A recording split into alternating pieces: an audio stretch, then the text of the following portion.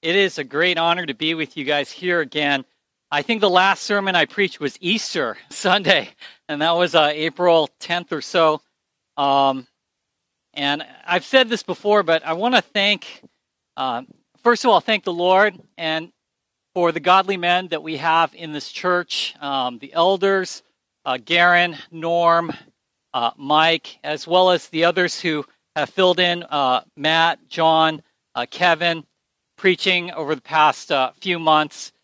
It's really been great. You know, someone asked me, do you miss preaching?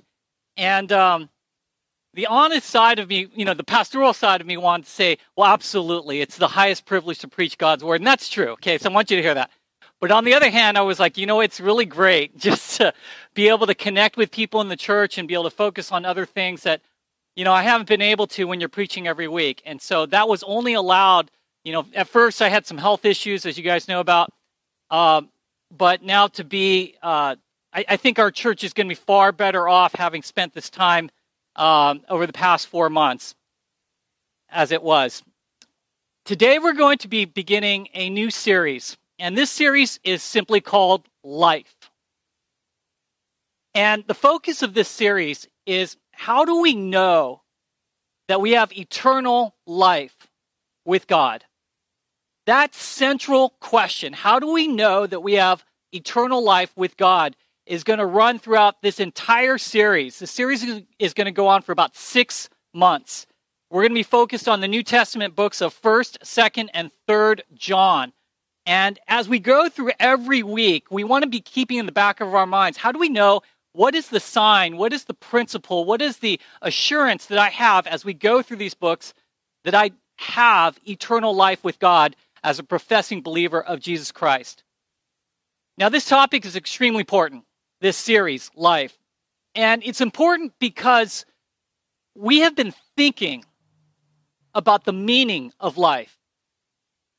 We have been rethinking the meaning of life over this entire season that the world in which we've gone through over the past couple years.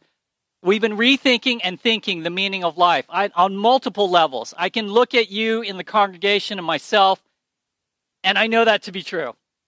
I think for myself, my near-death experience in the hospital in May really got me rethinking the meaning of life and thinking a lot about issues of life and death. I know there are many of you in this congregation where you are deeply thinking about your life. You have great hopes for your life and how it could possibly change. If I could only get that job, I need this money to get out of this debt that I'm in. If I could only have that one amazing relationship, my entire life would change.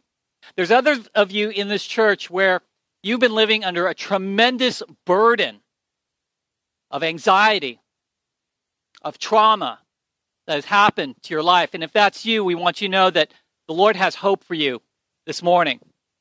There's others of you that have been going through trials in your life. Some of you have received news from the doctor recently of a new season of trial you may be going through in our church.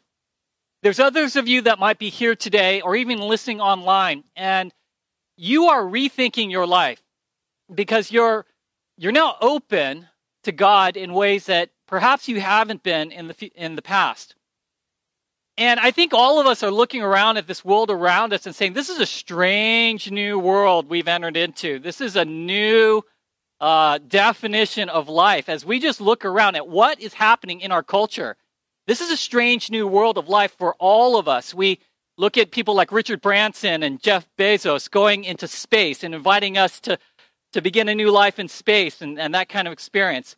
There are people in this church that are experimenting with medications to extend the telomeres on the ends of their chromosomes through certain, therapies that they're taking. I saw a video yesterday, and I actually showed Lorraine and Darcy this morning.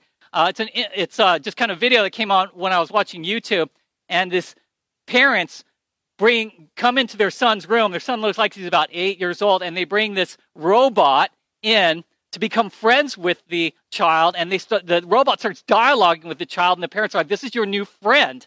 And, he's encouraging them to write love letters to their mom and to make friends at school, and the kid just comes home and talks to the robot in his room, and it's a strange new world, right? Any of you guys are following all of the strange developments in the world of modern finance.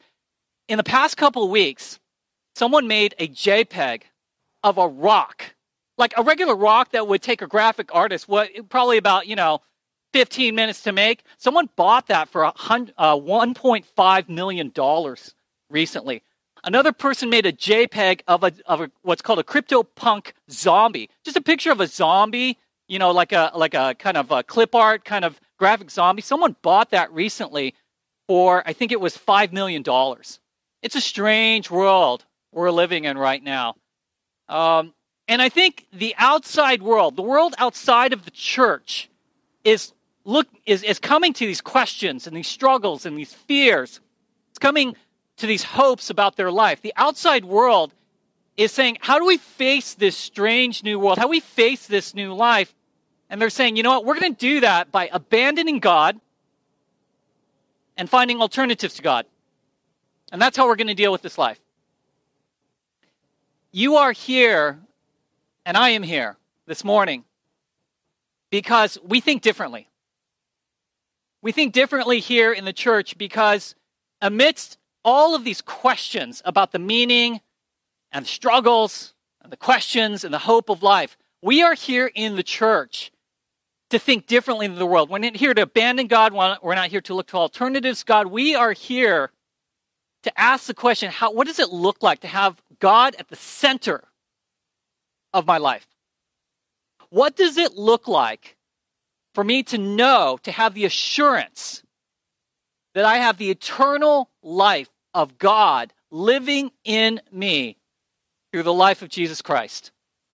The epistle of 1 John. 1 John chapter 5, verse 13, John says this, "To us who believe, know that we have eternal life." That is why 1 John is written. It is written to believers so that we may have assurance that we have the eternal life of God living within us through Jesus Christ. And so this series, Life, is going to look at that question. How do we know that we have eternal life with God? Has it really happened in my life? We're going to go through a series of tests, of principles, of signs that John gives throughout this epistle. And as you go through this over the next several months, you want to be asking yourself, is this me? Is this evidence that Jesus Christ and his eternal life has truly come to live within me? Today we're going to look at the first two principles, the first two signs, the first two assurances that the eternal life of God has come to us in Jesus Christ. And these two assurances come in the form of, number one, we know that we have the eternal life of God within us when we believe the testimony of the Christian faith. When we believe the testimony of faith. And number two, when we are in fellowship with God's people and in fellowship with God and Jesus. When we believe in the testimony of faith, number one, and number two, when we are in fellowship with God's people and God through Jesus Christ.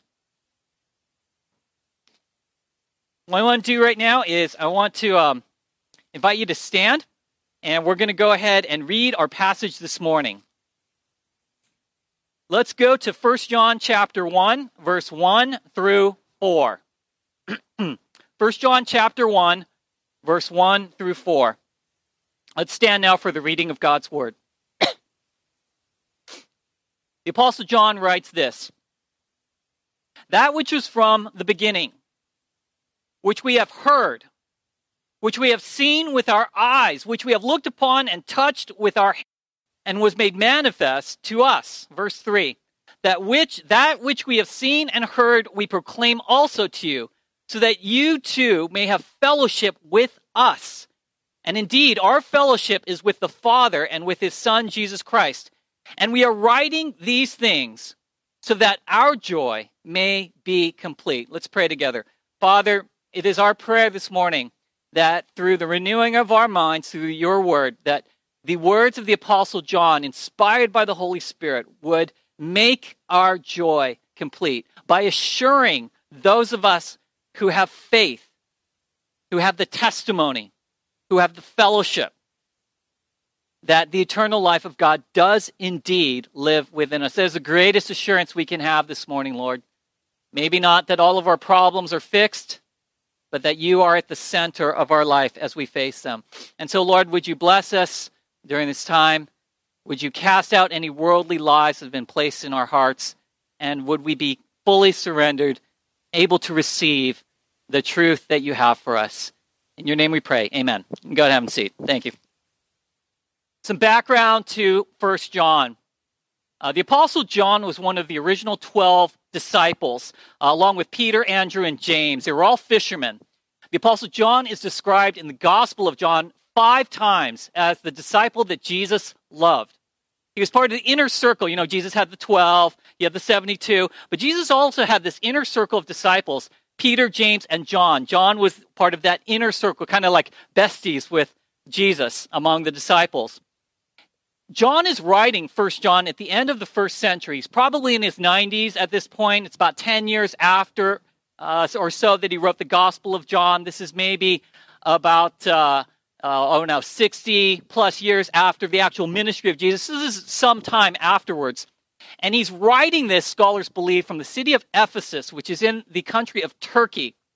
Now, we know from the apostles Luke, Paul, and John, who wrote in the books of Acts, Ephesians, 1st and 2nd Timothy, and Revelation, we know what type of city Ephesus was like. Lorraine and I had the opportunity to visit Ephesus, 2 years ago. We went on a tour of the Apostle Paul's journeys throughout the New Testament and the book of Acts. So we went to Philippi, Berea, Thessalonica, Corinth, Athens, and we went to Ephesus, and we both agreed that there was the deepest feeling of evil there, of pagan idolatry there, of any place that we visited. In fact, we know something about Ephesus from Luke, Paul, and John. And it's in some ways not unlike Los Angeles. It's not unlike little Tokyo. Ephesus was. It was not far from the ocean. Ephesus was pagan. It was filled with pagan Gentiles. If you turn with me to Ephesians chapter 4. Ephesians chapter 4, verse 18 and 19. This is how Paul described the Gentiles that were at Ephesus. This is where John is writing from in Ephesus. The people were pagan. Paul says this, the Gentiles are darkened in their understanding, alienated from the life of God because of the ignorance that is in them due to their hardness of heart. They have become callous and have given themselves over up to sensuality, greedy to practice every kind of impurity. This is the type of pagans that were at Ephesus. Think of the Hunger Games. Think of the people at the Capitol, that were rooting on these Hunger Games. That would have been the type of Gentiles that were at Ephesus. They were pagan. Another way to describe the Ephesians is they were in the midst of demonic activity. In Acts 19, we learn that there was a slave girl who was following Paul, and Paul finally had to cast that demon out. There was people who were demon-possessed at Ephesus. We also learn that there was a temple to Artemis, which is this female goddess, and Lorraine and I saw the actual temple at Ephesus where people, and that was right, within 200 yards of where the church would meet in the house churches. So it was right there in the center of the city. Ephesus was demonic. Think of the series Stranger Things in Hawkins, Indiana. Think of all the weird occultic lies that go on in that series. And you would have had the spirituality of Ephesus. Wolves would arise from within the own congregation. They would come clothed as sheep, but become wolves. And we know that that's true. We know, as Paul wrote 1st and 2nd Timothy back to Timothy when he pastored Ephesus, that there were false teachers that did indeed arise at Ephesus. And we know that the effect of that in Romans 2, that the church turned out to leave their first love of Christ. And so this is the context in which John writes 1 John. It was pagan. It was demonic. It was full of false teachers. he's probably writing this to combat an early version of Gnosticism, this idea that there's this higher knowledge above the Christian faith. And throughout 1 John, you're going to notice that John speaks in absolutes. He's not a middle ground type of guy. It's this or it's that. It's black or it's white. It's right or it's wrong. So some of the themes that you're going to see in 1 John is the theme of light versus darkness, the theme of love versus hate, the theme of belief versus unbelief, the theme of life and not having life. And so he is writing this to provide an absolute sense of clarity, to say you are this or you are that, to be clear. Very antithetical to our modern day culture, right? It's like kind of, well, as long as you're authentic, as long as I really don't have a right to tell you what to believe. I just know what I believe. And that's not John. John is saying you're this or you're that. And that's the bottom line. I love him for that. And so again, he is writing 1 John to remind us how you can know that you have eternal life. And so let's go to our passage. We're looking at 2 points today, 2 assurances. Again, the first is you can know that you have eternal life if you believe in the testimony of the faith. If you believe in the testimony, we have looked upon him. Verse 1, we have touched him with our own hands. Verse 2, this is the life that was manifest to us, Jesus Christ. Verse 3, we have heard him. John speaks as one who knew Jesus Christ intimately for 3 years of his public ministry, maybe even beyond that, probably beyond that, before that. And what we find here is John's testimony. We are being asked to believe the Apostle John's testimony of who Jesus is. He's saying, I know him. I have lived with him. I have seen him. I have heard him.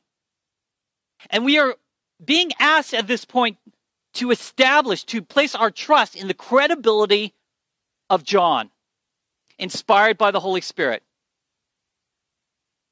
You're going to find in the Christian faith that your faith is predicated on you choosing to believe or not believe in the testimony of the apostles, in the testimony of our Lord. The Christian faith does not ask you to believe primarily in the testimony of science. Science is actually reconcilable in many ways with the Christian faith, but the Christian faith is not waiting there begging for acceptance at the throne of science. The Christian faith is not a testimony of the evidence of science that's proved in the laboratory. It is also not the testimony for you to find your own spirituality.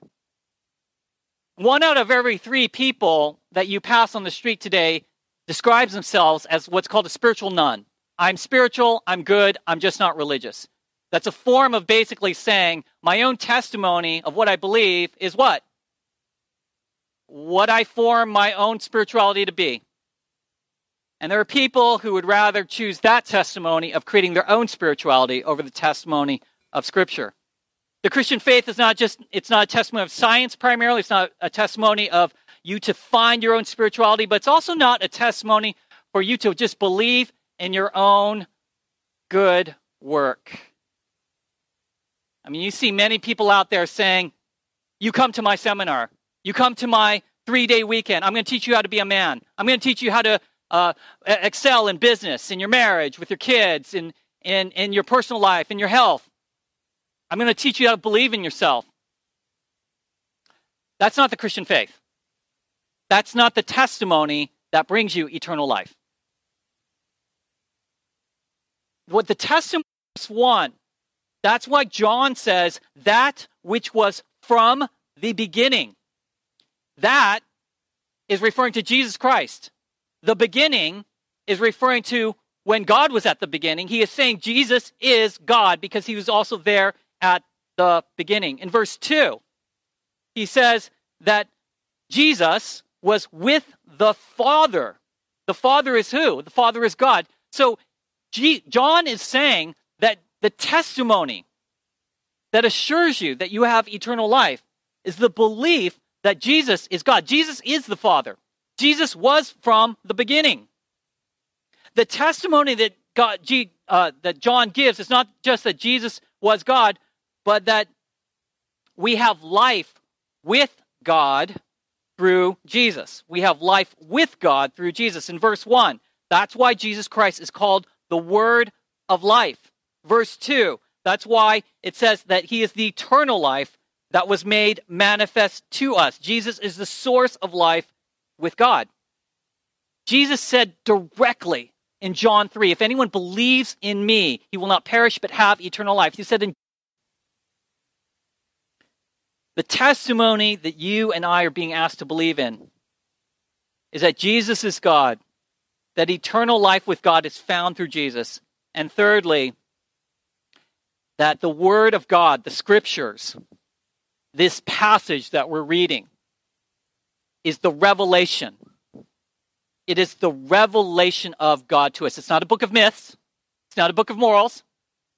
It's not one book from a prophet among many prophets throughout human history. The testimony of faith that leads to eternal life is the belief that this is indeed the actual Word of God. It is the actual Holy Scriptures inspired by the Holy Spirit. That this is the revelation of God to us. This is why it says in verse 2, this is what we testify to. Verse 3, we proclaim to you. Verse 4, we write this to make our and your joy complete. John is testifying, he's proclaiming, he's writing. And that is all found in the Word of God.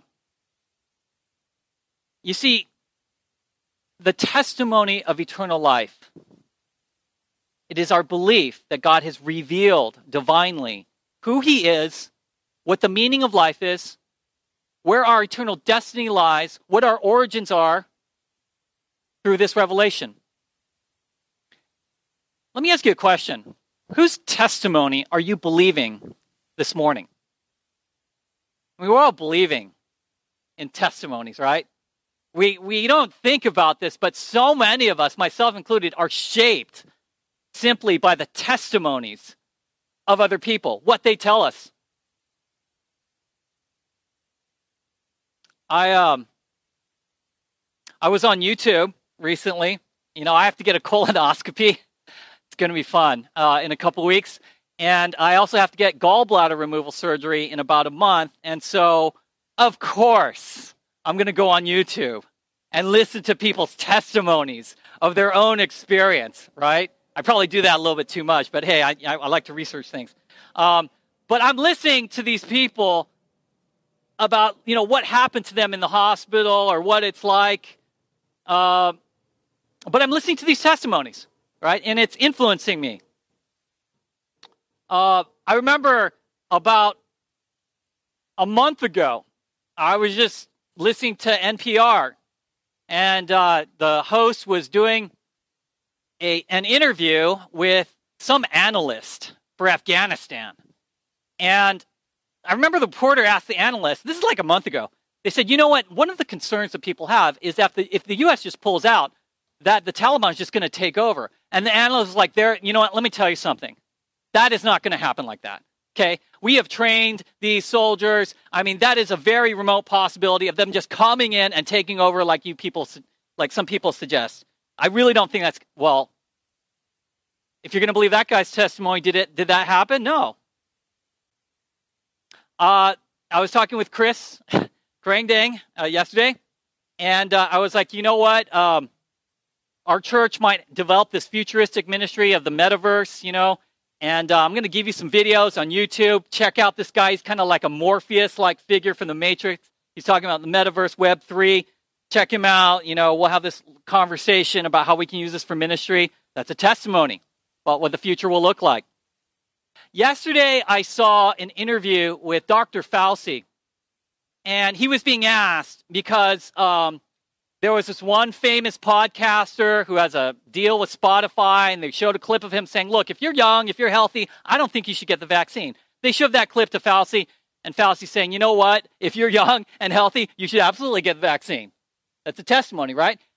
An hour later, I was looking up this website, and this is the headline that says, QAnon, anti-vaxxers, brainwashed kids stuck at home, and now teachers have to deprogram them. Which testimony are you going to believe? Are you going to believe Fauci or the QAnon anti-vaxxers? These are two different testimonies. I will tell you when you are ready for the testimony of the Christian faith. When you are ready to believe that the Holy Scriptures are indeed declaring to you the testimony of faith that will lead you to eternal life. At what point are you ready to receive that? Because not everyone is. You are ready to receive the testimony of Jesus Christ when the following happens to you. You're ready when you are done with being tossed to and fro like the waves and the wind in the sea by the testimonies of the world. When you realize, I don't know who to believe because people are telling me the exact opposite. It's confusing to me. I give up. I guess I'll just believe in myself. When you come to the end of that and you realize that nobody out there in the world is really telling you the truth. They're just taking educated guesses. They're giving you their opinions. They might be telling you some, scientific truths here and there, but not the most important truth. You cannot learn the most important truths from the world. You can find practical truths, but the most important truths that you need for your life are spiritual truths. The most important truths that you need for your life are truths about God. And that is only found in the Word of God. Are you ready for that testimony? Or are you still at the place where, I'll take my chances with the world and myself? You are ready for the testimony of Jesus Christ when you're done with being tossed to and fro by conscience testify against you.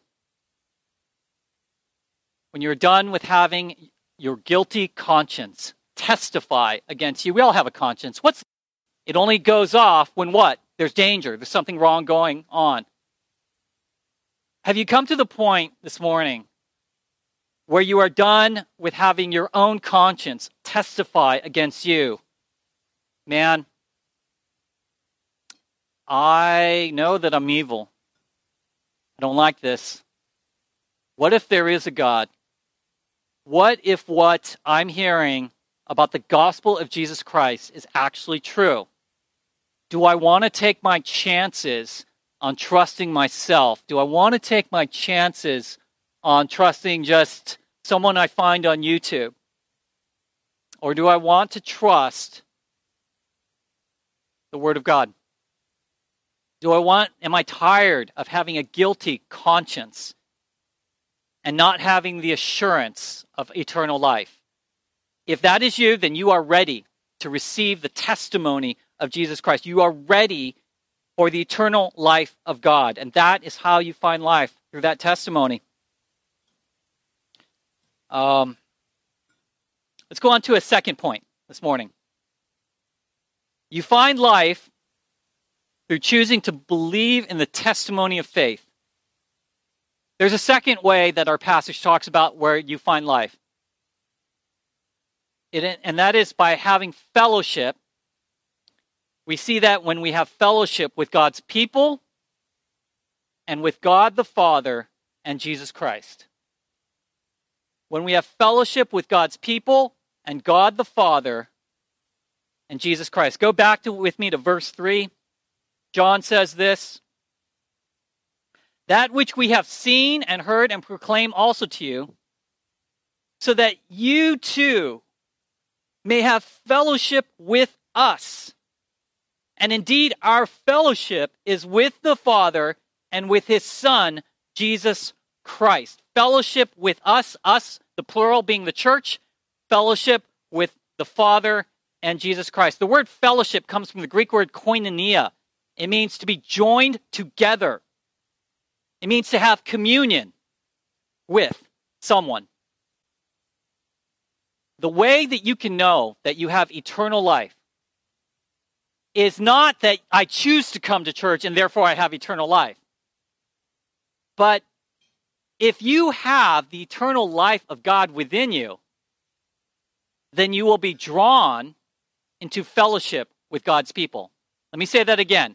It is not going to have fellowship with the church that saves you, that establishes eternal life in your life, but your desire, your choice, you're being drawn into fellowship by your choice with the body of Christ is a sign, is an assurance that you have eternal life with God.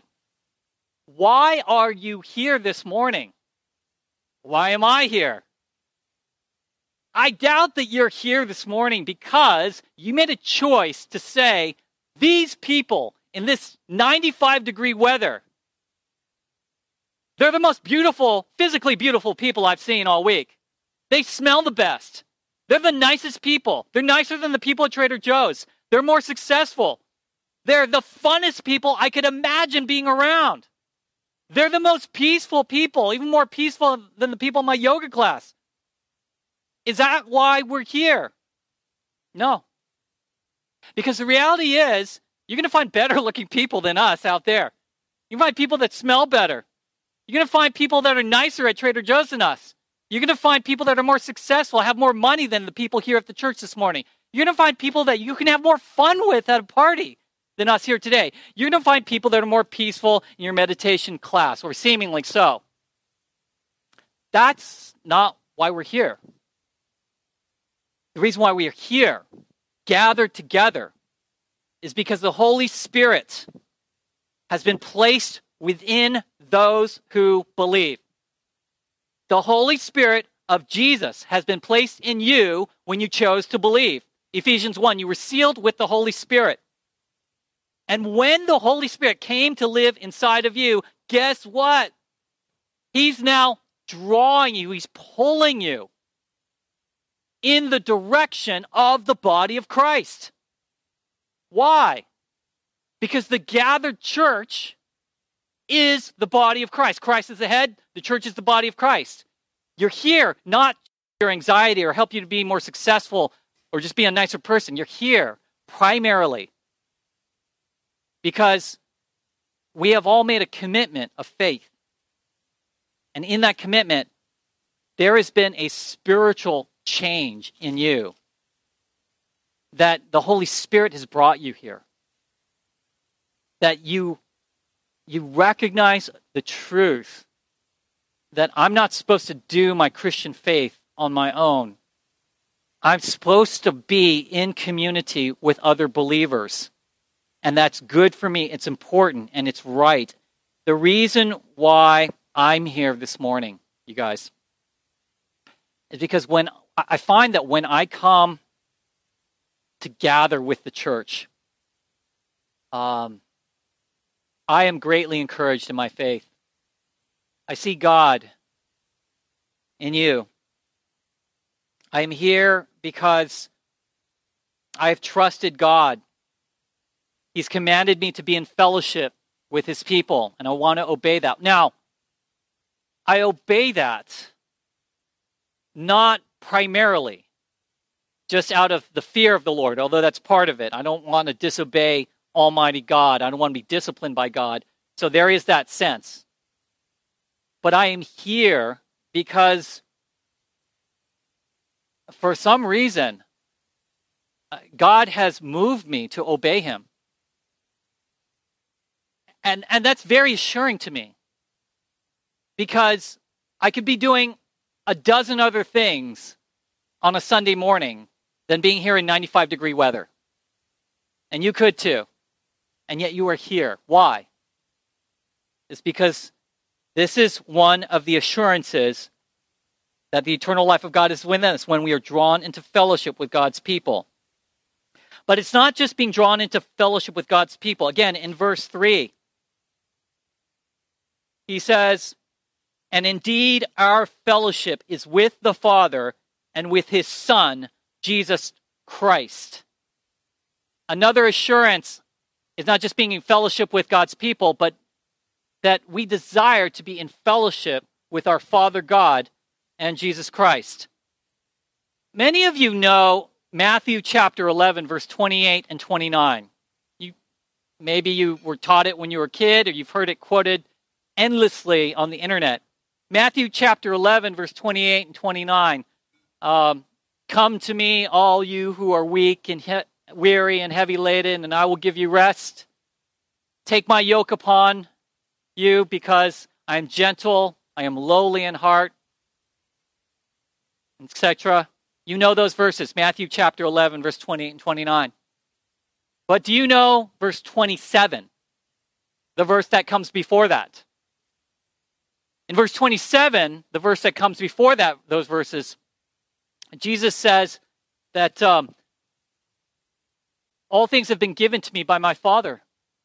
He says, no one knows the Son except the Father, and no one knows the Father except the Son, and those to whom the Son except the Father. Okay, well, but then nobody knows the Father except the Son, and those to whom the Son has chosen to reveal himself to. So what is happening here is that when you choose to proclaim faith in Jesus Christ, you are not primarily being brought into fellowship with the body of Christ. You are being brought into fellowship with who? The Father and the Son, and the fellowship that the two of them have together. They model for us fellowship in their relationship, so that we can have fellowship with one another as well. And not with me. Well, we would have been in a lot of trouble, right? Because 95% believed, over 95% of the people have believed, okay, there's someone up there. Something up there. They may call God by different names, or they may call themselves God. But they believe that there's something out there beyond themselves. With us, verse 3, with the Father and with his Son, Jesus Christ. If you want to know what God is like, you look at Jesus. You look at Jesus.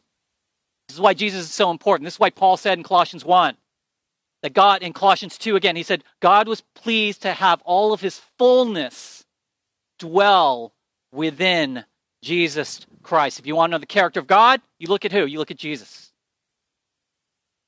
This is holiness and forgiveness, and so therefore I want to do that. That's a good thing to an extent, to die for our sins and rise again from the dead. It is the work of the divine Jesus that gives us the way to love, gives us the way to forgiveness, gives us the way to holiness, gives us the way to wisdom and joy. It is Jesus' divinity that allows us to come into fellowship with God, the Father, and with him. And it is his humanity that models for us what it looks like to be a human being when Jesus is at the center of your life. You know, when you're ready for the fellowship with the Father and the Son, not everyone is. That fellowship with your spouse is not going to give you eternal life. That you're ready for fellowship with the Father and the Son, Jesus Christ. When you come into some money and you realize it's nice, but it can also bring a lot of problems, stresses, and anxiety into my life. And that's not what's going to bring me eternal life. may bring me some freedom to choose, but it's not going to bring me eternal life. I've wanted it with friends or family or whatever. There are some relationships that crash and burn, some relationships that turn evil. I think about times in my life when I just want to chuck it and say, I'm just going to rely on myself. I can trust myself. That's what I'll do. I'll trust myself. Because other people have let me down. And at least if I trust myself, I have no one to blame but myself. And I can live like that. No.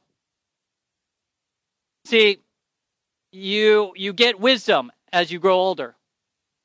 And you realize that fellowship with yourself is going to end in despair. That's what Solomon wrote, the book of Ecclesiastes. He goes, you know what? In the end, I did everything. I had every pleasure. I had every power. I had every wealth. I had every amount of fame. And it was all what? Vanity of vanities. I'd come to the end of my despair and anxiety. I'd come to the end of myself. And so finally, I have come to realize that the end of life is to fear God and keep His commandments. Book of Ecclesiastes. So this morning as we close, in 1 John, verse 1 through 4, we have been reminded, the bottom line comes down to this. We've been reminded that the testimony in which we believe, which we choose to believe, is either going to be an indication to you that the eternal life of God has come to you, both now and forever. The eternal life as God has come to you to save you from your sins, to save you from death, to save you from judgment and wrath in eternity. That's going to be an assurance to you if you believe the testimony. If you do not believe the testimony, John, again, he's very black and white. He's very clear. It's either this or that. He is saying to you this morning, the word of God is you do not have the assurance of eternal life, both now or in eternity. It's a hard thing to hear, but it is the truth. And secondly, John wants to leave you with asking yourself, who am I in fellowship with? Do I see evidence in my life that I'm being drawn, and even when I feel it's my own free choice, but I'm actually being drawn by the Holy Spirit into fellowship with God's people? Is it your desire to be in fellowship with God and Christ? And if so, then you can have assurance that God's eternal life has come to you and to me. And that's the greatest assurance that you can hear this morning. Let's pray together. Father, this morning as we have come to the end of our study on testimony, on fellowship, Lord, we thank you for blessing us with speaking through the malaise and the lies, the confusion of the world. Your church is not confused, Lord, because your word is not confused. It speaks authoritatively into our lives in a world that hates authority, because it is the revelation of God to us. And we hold that up here. Because you have drawn us to yourself in fellowship, and you have caused us to believe in the testimony of faith. And so we can walk in victory, Lord, not through our own power, but in our own weakness, knowing that the eternal life of God has come to us now, and in the future will be there for us as well, through Christ Jesus. Thank you, Lord.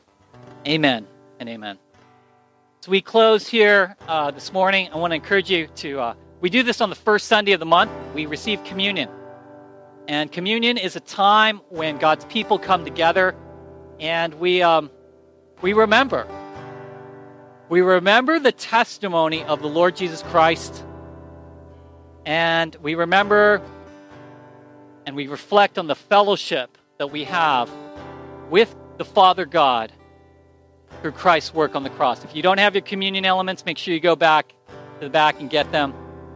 And we're going to take a moment right now.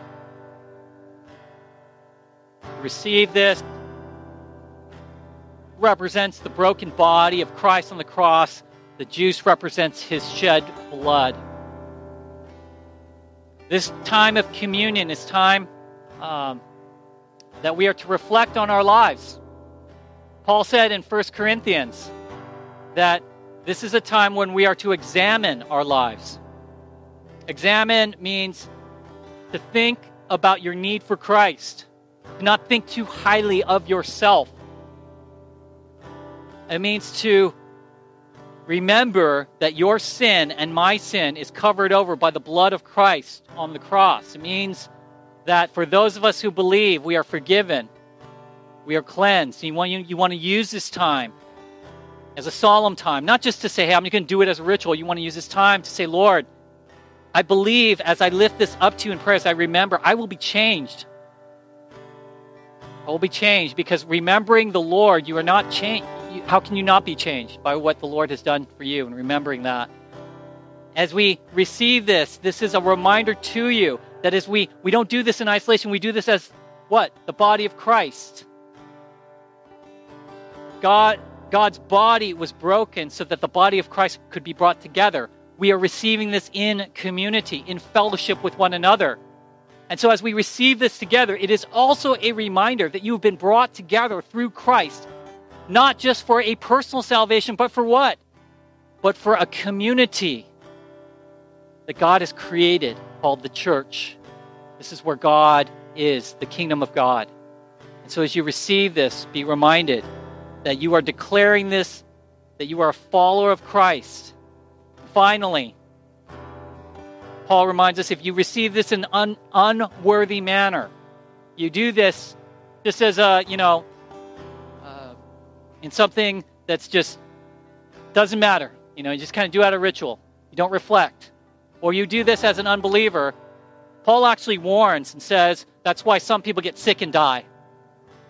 So something spiritual is actually happening here, right?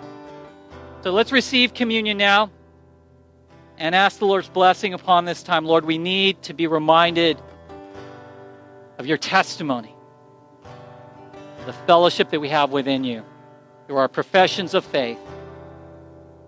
And when you're ready, you guys, you can go ahead and receive the bread and hear the crunch in your body, reminding you of the crushed bones and flesh of Christ. And as you drink the juice, the blood that was flowing from Jesus' body, let that remind you of that, for his great love for you and his great salvation for us who believe.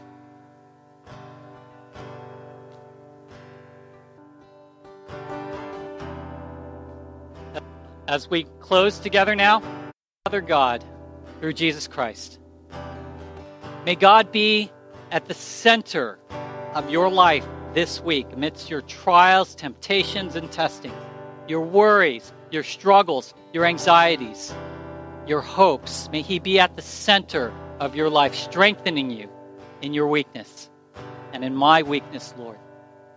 And may you go forward now with the fellowship of the Holy Spirit, the love of God, and the grace of our Lord Jesus Christ. God bless you guys. Thank you for worshiping with us. Have a great weekend.